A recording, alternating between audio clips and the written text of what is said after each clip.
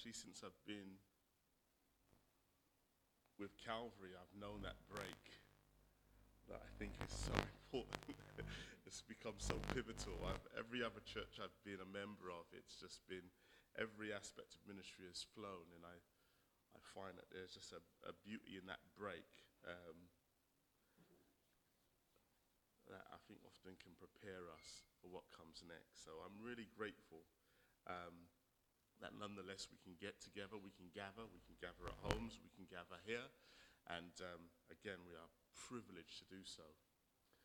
I've, in our kind of speeding through this series, and I must stress that the Gospel of Mark really does actually benefit from us kind of like being able to go from each, subject. We're going, 16 weeks through the whole book, and it really marries well to that whole idea of just looking at the highlights of Jesus. And so today I have so much to go through, and I'm really privileged the fact that we could go long on this and then maybe get all those points, but I'm going to be really, hopefully, succinct, even though I've got quite lengthy notes, and really hopefully capture the meaning of Mark in this particular section. So I just want to jump in. I want to read, I want to pray, and then just kind of go through the text. So we are in Mark chapter 8, and we're in verse 27, and we're going to be reading right the way through to 9:33, I believe. 32, sorry, 9:32. So let us read. Following whatever version you have, I'll be reading from the ESV.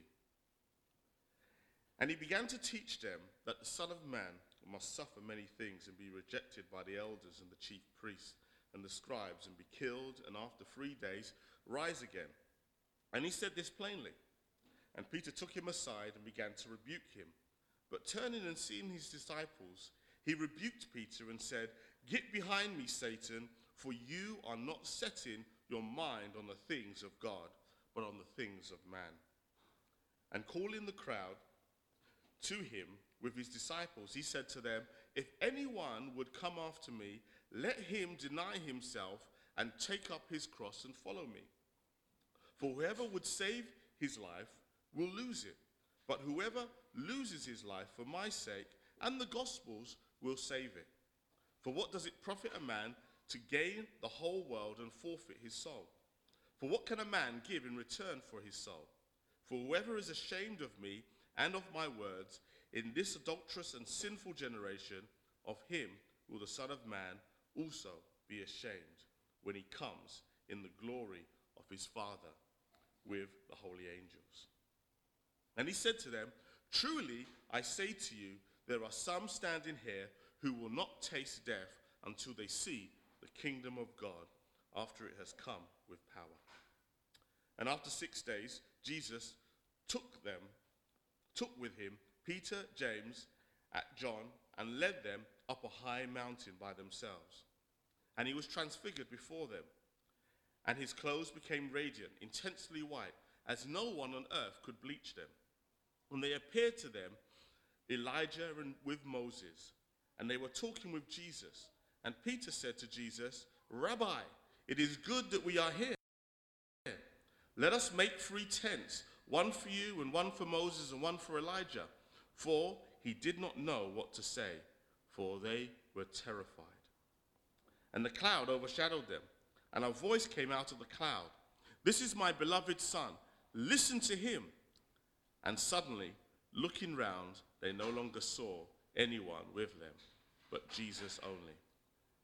And as they were coming down the mountain, he charged them to tell no one what they had seen, until the Son of Man had risen from the dead. So they kept the matter to themselves, questioning what this rising from the dead might mean. They asked him, "Why do the scribes say that first Elijah must come?" And he said to them, "Elijah does come first to restore all things. And how is it written of the Son of Man that he should suffer many things and be treated with contempt. But I tell you that Elijah has come, and they did to him whatever they pleased, as it is written of him." And when they came to the disciples, they saw a great crowd around them, and the scribes arguing with them. And immediately all the crowd, when they saw him, were greatly amazed and ran to him and greeted him, and they asked him, "What are you arguing about with them?" And someone from the crowd answered him, "Teacher, I brought my son for you, for he has a spirit that makes him mute, and whenever it seizes him, it throws him down, and he foams and grinds his teeth and becomes rigid.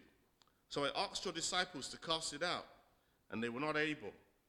And he answered them, "O faithless generation, how long am I to be with you? How long am I to bear with you? Bring him to me." And they brought the boy to him. And when the spirit saw him, immediately he convulsed. The boy and he fell on the ground and rolled about, foaming at the mouth. And Jesus asked his father, "How long has this been happening to him?" And he said, "From childhood. And it has often cast him into the fire and into water to destroy him. But if you can do anything, have compassion on us and help us."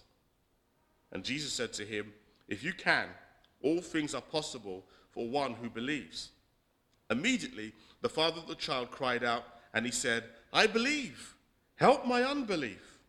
And when Jesus saw that a crowd was running together, he rebuked the unclean spirit, saying to it, "You mute and deaf spirit, I command you, come out of him and never enter him again."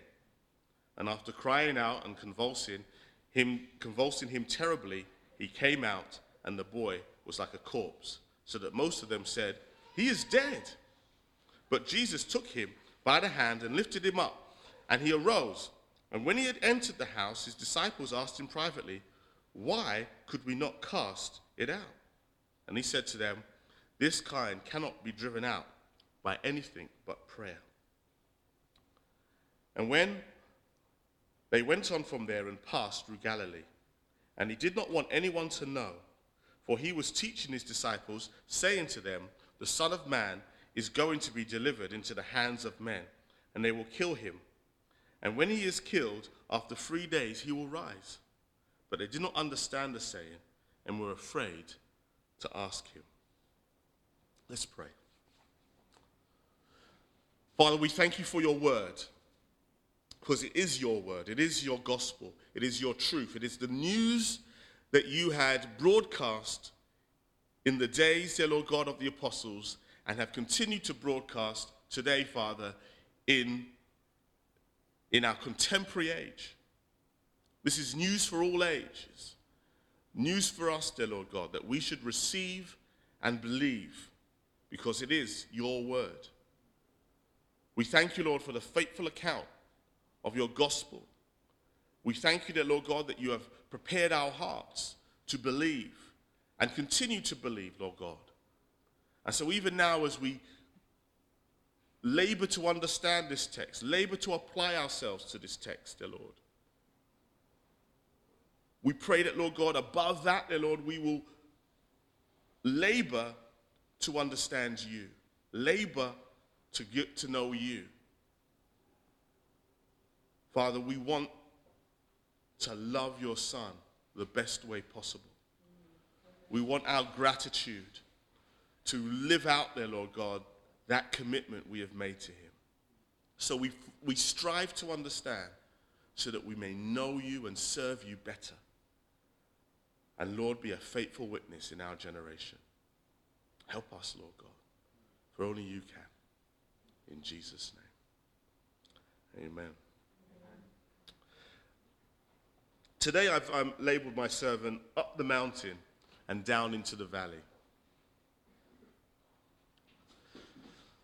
Have you ever noticed that how the high point of a story can make you dread what will come next? You know, there's these points where you're reading a novel or you're watching a movie or a show, and you kind of see that things are going so well that you kind of know that this can't go on. There is a turning point. Things look so good, you begin to imagine the story's about to change. In Mark's gospel, Jesus' transfiguration is the high point. And what I mean by the high point is that it's the point where, to some extent, it's the evidence that ultimately trumps all evidences. Mark is creating an apologia, an argument for the fact that Jesus is the Messiah.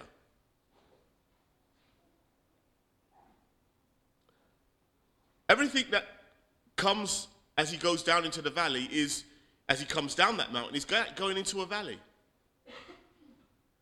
It's like going into the Passion. We won't see another high point until Jesus is resurrected.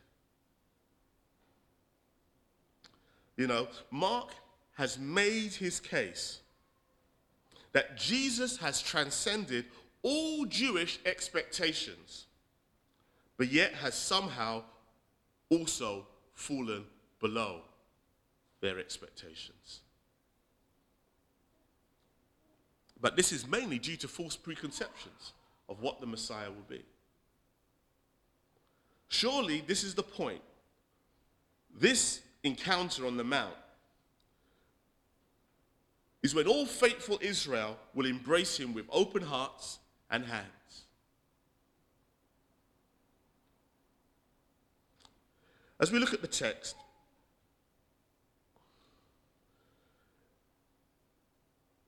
one of the benefits of kind of going at speed is that somehow you kind of see the narrative kind of blur. And you start to see the themes in a way that you don't quite see when you kind of go in there, because you spent so long at one point that you tend to somehow forget the connections. Like listening to like an audio book at a slightly different speed tends to give you a better understanding of the overall flow of the story. And let me start at the beginning, because like I said, I've got quite a bit I've written on this, but I think it's great if we follow. So the first section, in 8:27 to 38, who do you say that I am? Well, it's quite easy to overlook how central this question is to the Christian faith. It's key. If you get Jesus wrong, if you get this question wrong, you will get everything else which hinges on it wrong also.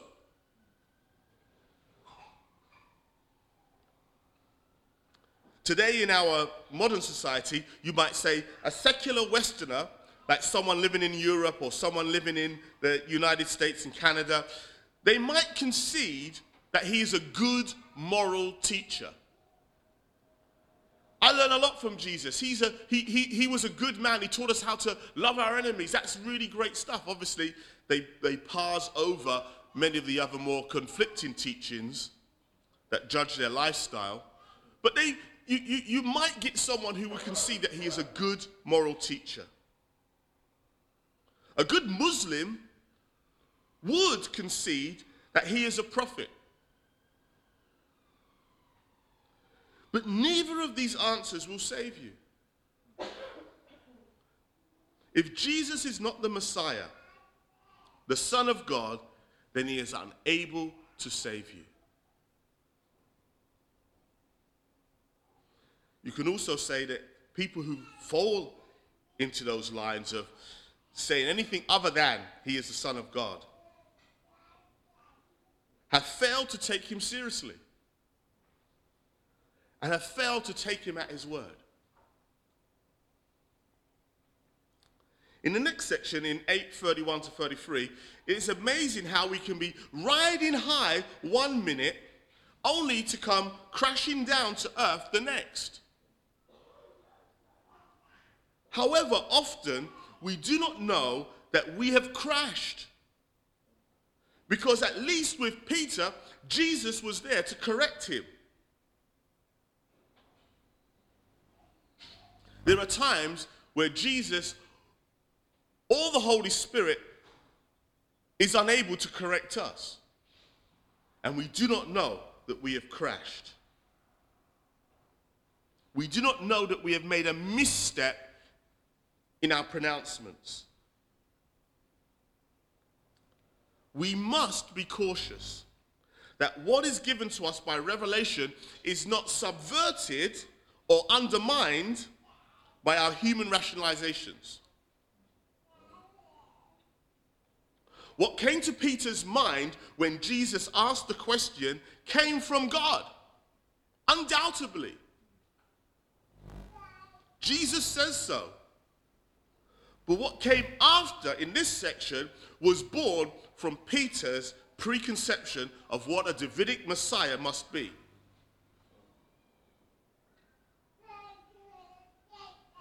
We must be wary of correcting God. This is why I said the other day, we've got to be careful what spirits we listen to. We can say, oh, I'm all right, I can, and like I said, we can go off the rails as Peter goes off the rails. But let's move swiftly on to verses 34 to 38. What Jesus clarifies in this section is what he has bluntly stated in the previous one. In other words, it tends to go into detail. So Jesus openly rebukes Peter, but now he seems to unpack it. There is no point trying to make God fit into our boxes. Our box is that representation of what we believe, the circumference of what we believe God is. As I've said many times, we have to do our theology before we do our anthropology.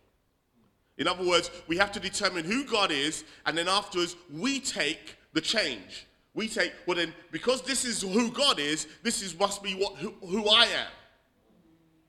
And the Enlightenment has reversed that order. I will do my anthropology. This is what it is to be man, and therefore, now, this is where God fits in. This is where that, for those of you who are familiar, open theism comes from. Well, God now has to fit in to my limited, finite world.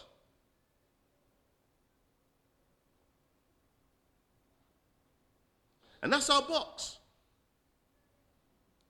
To receive him is to give up any hope in ourselves and the misconceptions of what God must be.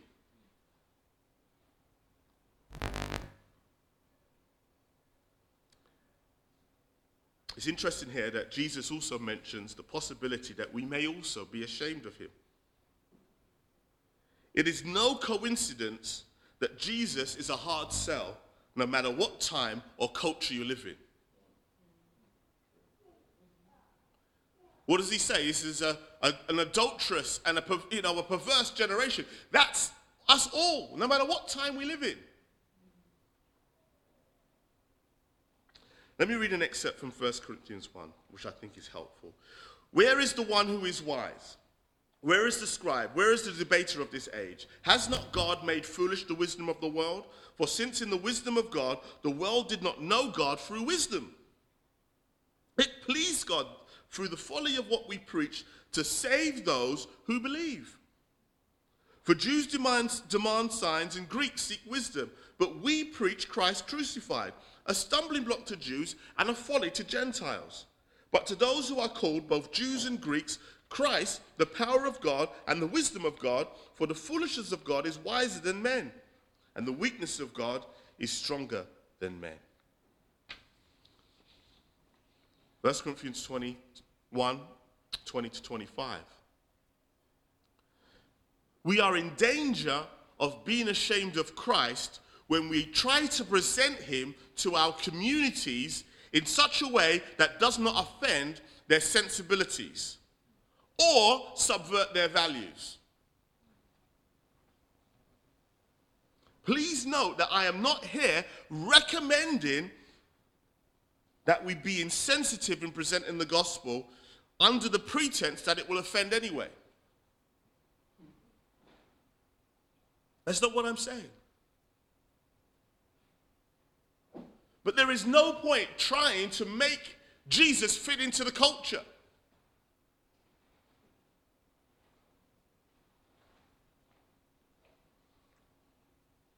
Let's move swiftly on. 9, 1 to 13, the high point of Mark's account of Jesus. This is the ultimate evidence that Jesus is the Messiah, the Mount of Transfiguration. So this is up the mountain.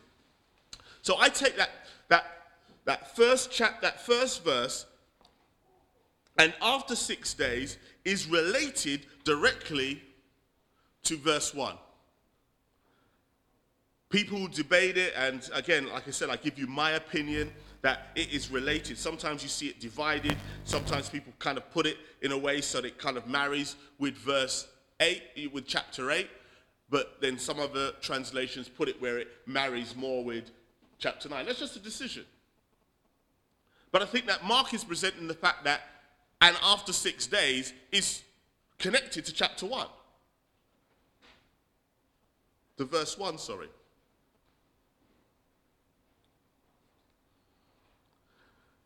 So in verse 1, he introduces the promise and then presents the fulfillment in the very next verse.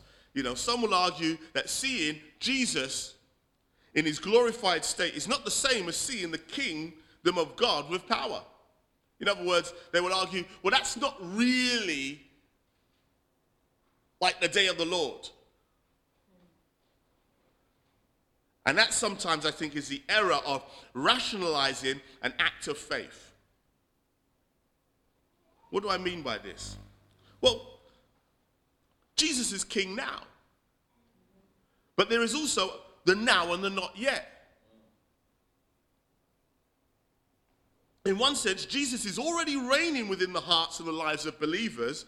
What people rationalize is that the not yet aspect of this reality, if Jesus is not on earth, ruling and reigning now, then they can't quite understand how this cannot be absolutely followed through now.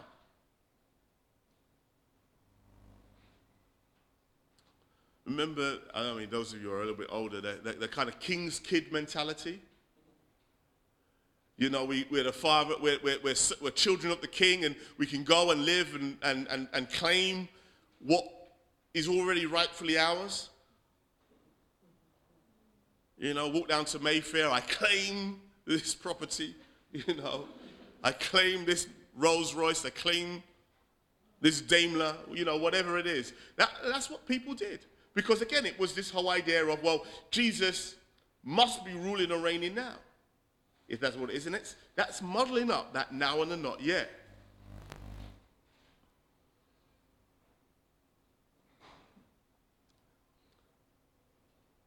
We need to understand that we cannot make an inward reality into an outward one.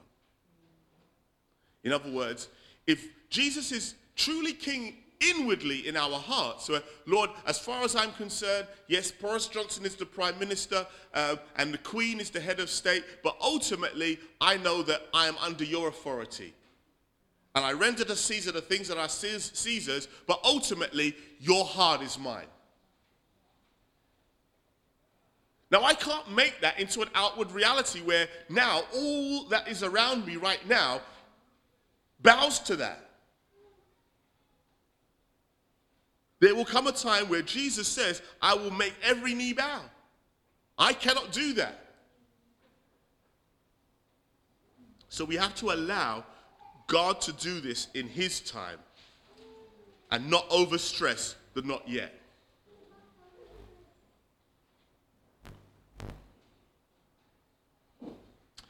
The high mountain. Now, we have to appreciate that the ancient world was not primitive in how they communicated supernatural phenomena. So you might hear that in this kind of more enlightened age that, you know, well, these guys were just explaining events that were basically beyond their preconceptions, and that ultimately science has an answer for these things. And there's a purely material, a purely natural phenomenal understanding to this. But I like the way that this text words the fact that Jesus' transformation was not the result of a great wash or good reflection from the sun. The disciples relay in their communication that they knew that this was not a normal event. They knew no bleach could get a garment to shine like that. It wasn't like Jesus was hiding a specially pre-washed garment behind and then flings it on and gets out two of his friends that he hadn't introduced them to and says, look, this is a great and glorious thing. And we're all go, oh yeah, it's great. These guys knew a supernatural phenomenon. And everything in the text describes it as such.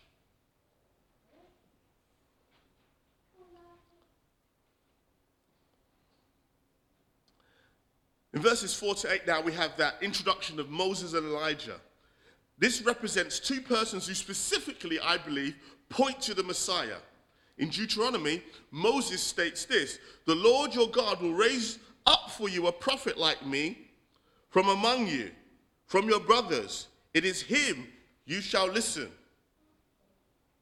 That means listen to. Also, it says this in Isaiah 40, a voice cries in the wilderness, prepare the way of the Lord, make straight in the desert a highway of our God. Every valley shall be lifted up, and every mountain and hill be made low, and the uneven ground shall become level, and the rough places a plain. And the glory of the Lord shall be revealed, and all flesh shall see it together, for the mouth of the Lord has spoken. And also we have this in Malachi 4. Behold, I will send you Elijah, the prophet, before the great and awesome day of the Lord comes, and he will turn the hearts of the fathers to their children, and the hearts of the children to their fathers, lest I come and strike the land with a decree of utter destruction. See, normally commentators see these people as representations of the law and the prophets. So that's how they kind of say, oh, it's kind of like the law and the prophets and Jesus kind of sits with them. But I believe that Mark is recalling this event to use them as literal signposts to the messianic figure. That it's not simply that, oh, there's the law and the prophets and Jesus kind of sits with them. It's because they point to Jesus. This becomes clearer when you come to verse 7, when the Father also adds his voice to the point and points to Jesus as the Messiah. And he says, listen to him, which is exactly what Moses says. Which also echoes what Moses says is an announcement to the Messiah. You cannot have a more blatant ta-da moment.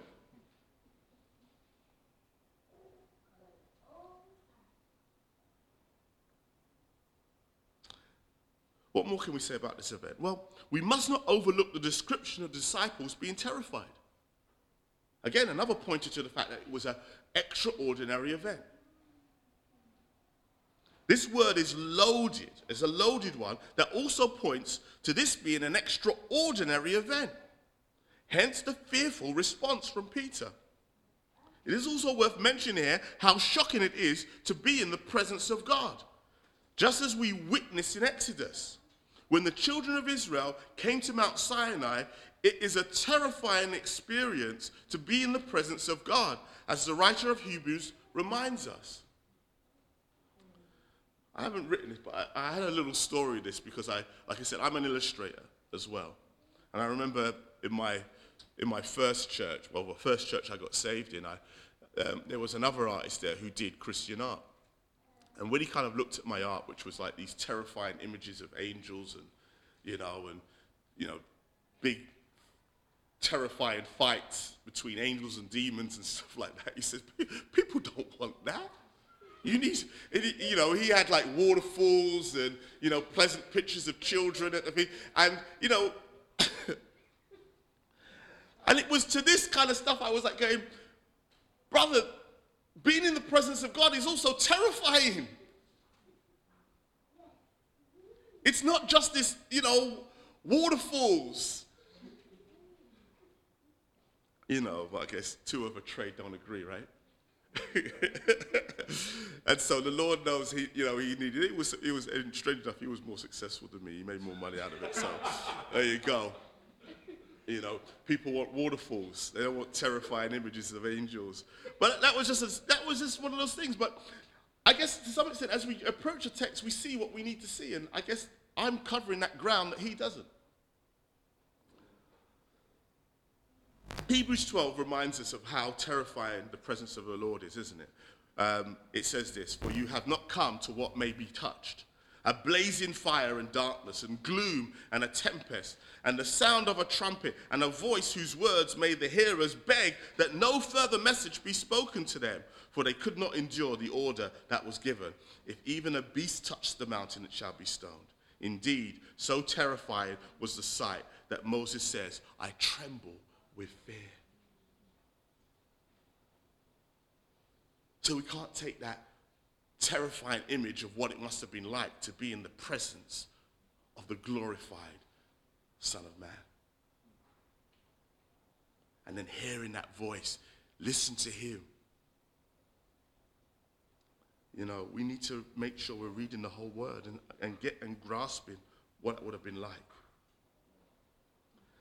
Verses 9 to 13. It is most likely true that Jesus forbids his disciples to speak about certain aspects of his ministry because he wants to maintain a break, and this is an hypothesis, but I think it's a good one, on gaining more supporters who would protect him as a popular leader. You know, we live in an age where people like Trump, they want to get, you know, there is no such thing as bad press. Anything that kind of points to, Twitter, bam, bam, bam, every single day. And most people who want to make a name for themselves, they want to hit social media hard. I want to get everything out there. But what you have throughout the Gospels is what commentators call the divine secret. The fact that Jesus is constantly telling people, don't say anything. He's not trying to get that kind of press. He's not trying to rile the people up in such a way so that they'll raise him up as another popular leader. Again, we have to remember the times we were living in, there were many people claiming messiahship. And Jesus probably saw, just as everybody else, what these guys did. They got bigged up, and then eventually Rome will come, remove them, and then the next guy will come.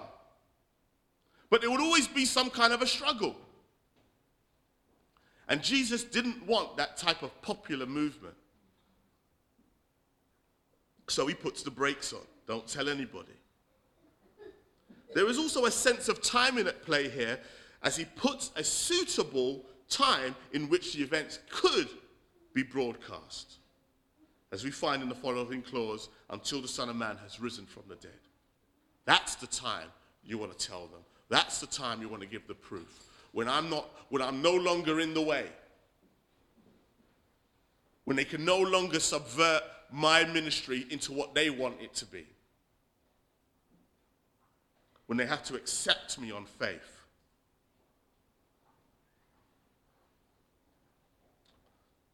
We must identify with the disciples here and not exploit our privilege as readers of past events. When you consider how dramatic this event was in the revealing a glorified Christ, it would be hard to reconcile this to a person who could die, willingly or unwillingly. So when he's saying, as he's coming down and saying, I will die, he's like saying, I've just seen you as some kind of supernatural figure. How can you die?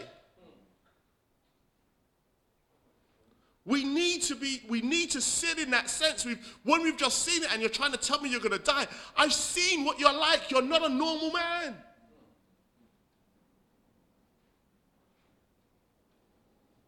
Even if you were willing to die, how do you kill you?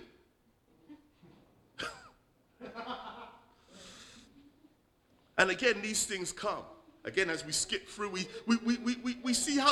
start to see how the text marries, how their world really becomes a struggle for them.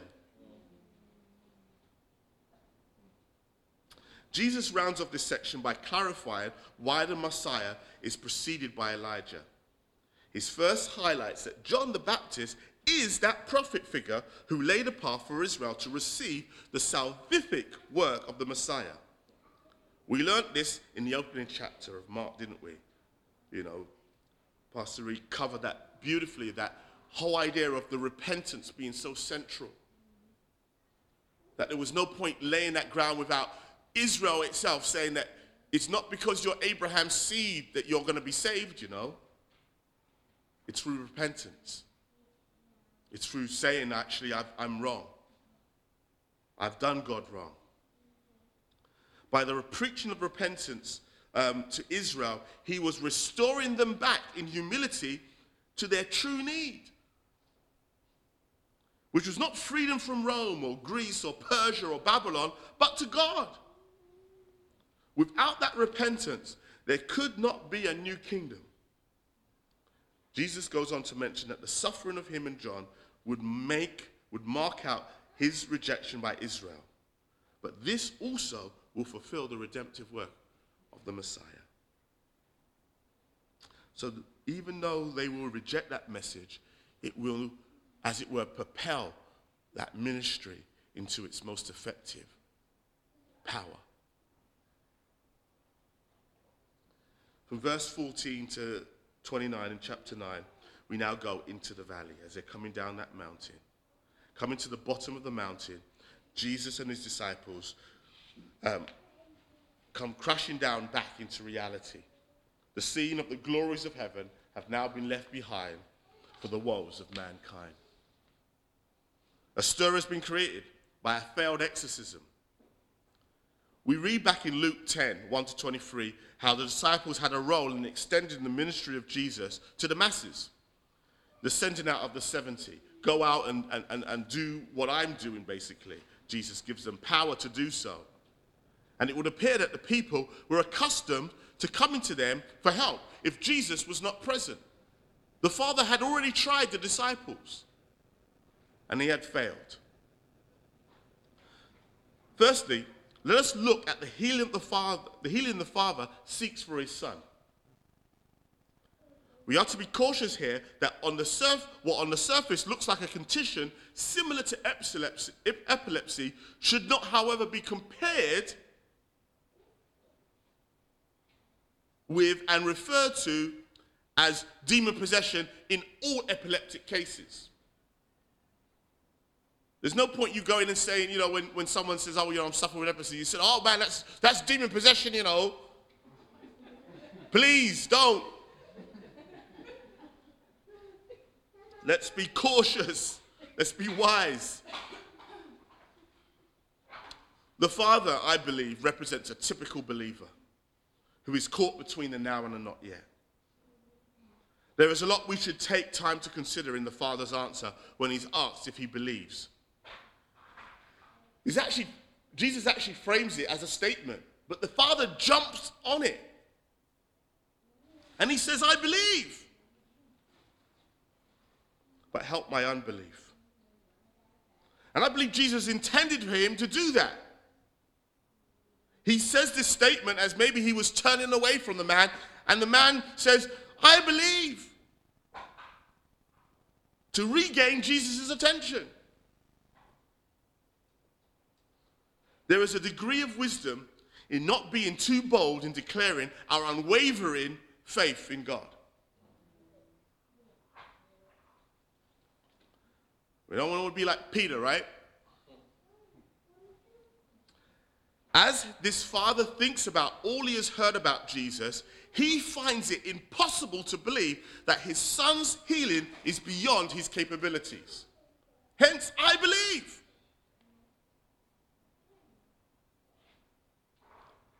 For example, he's taken the time to bring his son to Jesus. That shows something, right? It demonstrates something. Yet, he has only known disappointment. Why should he expect this situation to change? Knowing the finished work of Christ in the now and the not yet puts us in a similar position to this father. We know that the power of Jesus is indeed capable to do all things, yet we cannot presume that it is his will to do whatever we please.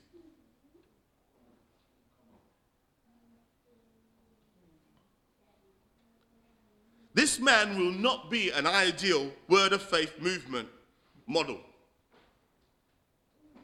But yet he is the ideal role model for the humility of true believers who do not take God for granted.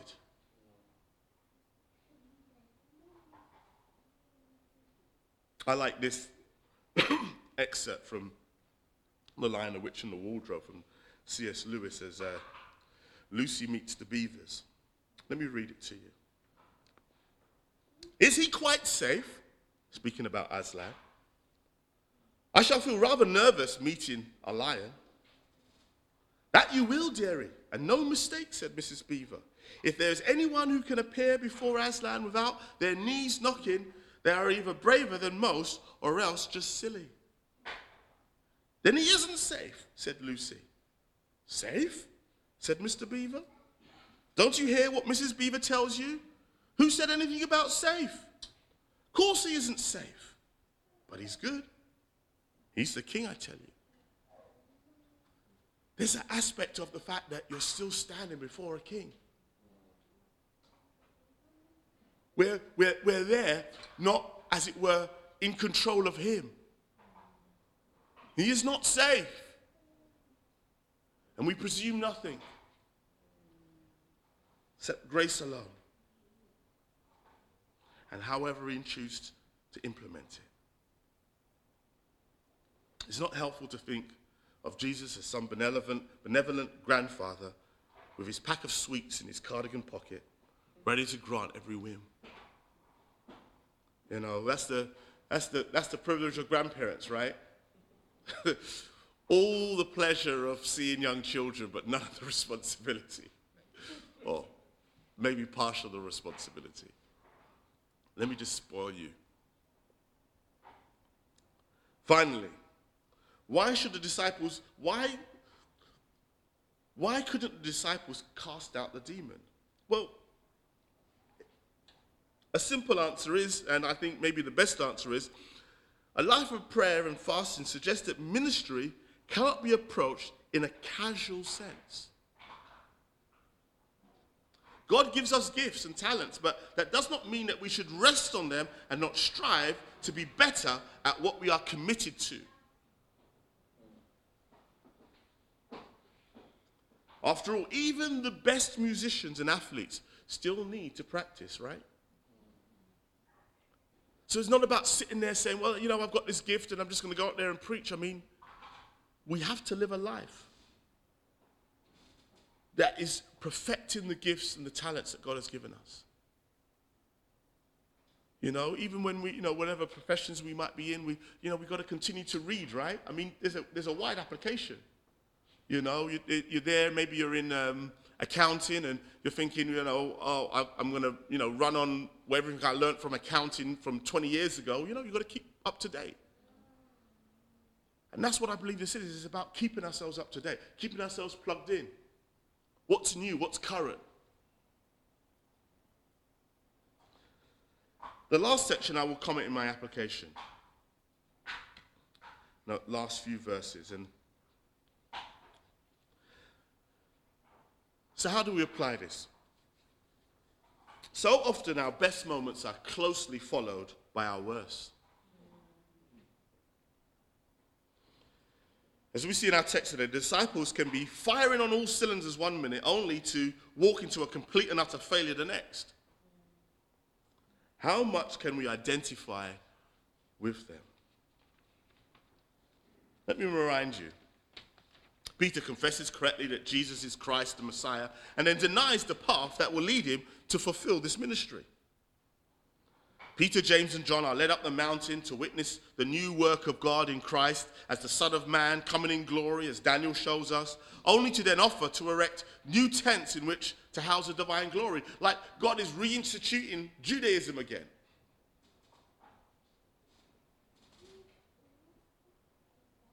The disciples come down the mountain having witnessed the most profound revelation of Jesus in power and glory, only to come and witness the impotence of the disciples to heal a boy in dire straits. It's that mountain experience and then that valley experience, right next to one another.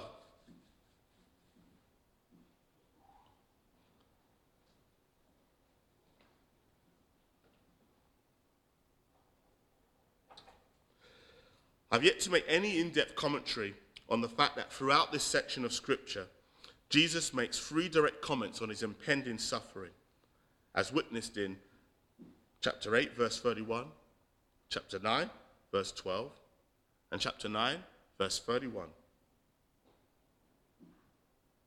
We must give the disciples here grace, because we can often be prideful with the benefit of hindsight. They had centuries of distorted hopes for a Messiah like David, but we have had the scriptures with the full revelation of God for 2 millennia. Yet we can often misjudge Christ and only see him from the spirit of our own age. If we are honest with ourselves, we will notice that our frustrations and disappointments with Christianity are often born out of our misconceptions of Christ, as we see a crown but no cross. We ride high in God when God is manifesting his power through us, but feeling low when he takes us through times of suffering. We tend to think that God is inconsistent, but that's not the truth. We want the good days to keep on rolling, but it's confusing the now with the not yet. The times when we are most confused should be the times we need to pray in faith.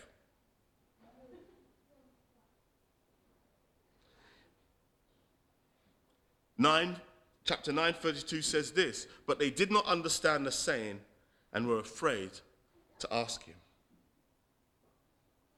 No doubt the disciples felt burnt every time they got something wrong.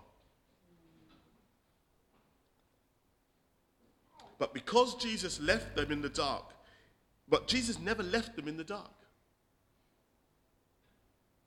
He constantly pointed towards the cross, as we see in our text today.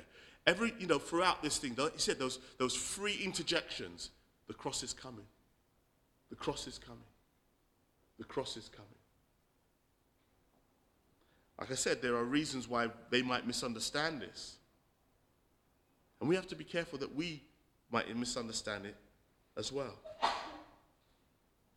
In our personal relationships, we can feel that someone has switched on us when we tread into a sensitive area. However, the clues are often right in front of our eyes, but we have chosen to ignore them in favor of our own fantasies. How many times I've heard people say, my spouse has switched on me. They presented themselves in some way, and I always say, the evidence was always there. You just weren't listening. Like in our text today, those single little verses were telling you what's coming. And you chose not to listen. We've got to be careful that we are truly listening to those smaller clues that often reveal bigger truths. My prayer is that we will be willing to follow Jesus up to the mountain and down into the valleys. And as the psalmist says, please recite with me. The Lord is my shepherd. I shall not want. He makes me lie down in green pastures. He leads me beside still waters. He restores my soul. He leads me in paths of righteousness for his name's sake. Even though I walk through the valley of the shadow of death, I will fear no evil. For you are with me. Your rod and your staff, they comfort me. You prepare a table before me in the presence of my enemies. You anoint my head with oil. My cup overflows. Surely goodness and mercy shall follow me all the days of my life, and I shall dwell in the house of the Lord forever. Amen. Let's pray. Lord, this is your word. This is your gospel. This is your good news to us. Lord, you have given us a path that will take us, Father, to mountain peaks, great moments where we are riding high with you, Lord, living in your revelation, living in the revealed glory of who you are, Lord. And those are so great. They're such great moments, and Lord, and you do not deny them to us who seek you in faith. But Lord, like the psalmist says, you also lead us into the valley. You also lead us into difficult places. But the psalmist remembers, even as Jesus encourages us to remember, that I will also be with you, even unto the end of the age. Those valley experiences, dear Lord, those difficult times, those times of suffering, are not because you're inconsistent. Just as we're following this gospel through, dear Lord God, you are there walking us through those good times and those bad times. But Lord, those bad times are not inconsequential. They are teaching us something. They are as beneficial to us as those riding high moments. And Lord, those may be even the best teaching moments because our pride has been defeated. And we're prepared to listen. Even as the Apostle Paul was reminded that, Lord, when we are weak, you are strong. So help us to redefine ourselves, dear Lord God, in the fact that, Lord, you lead us through all these situations. Lord, I pray that we will listen to your Spirit. If we have made a misstep, if we are making misconceptions of who you are and what you should be doing in our lives right now, then allow us, dear Lord God, to hear your voice, to speak to us, dear Lord God. But Lord, above all, I thank you that, Lord, you are with us. And I've chosen, dear Lord, that you will not forsake your church, even in this difficult season, dear Lord God. For those of us at home, you're with them. Those who have had a real hard time, Lord, you're with them. And Lord, we are thankful that the gospel is not restrained, no matter where we are. So have your way in us, we pray. In Jesus' name, amen.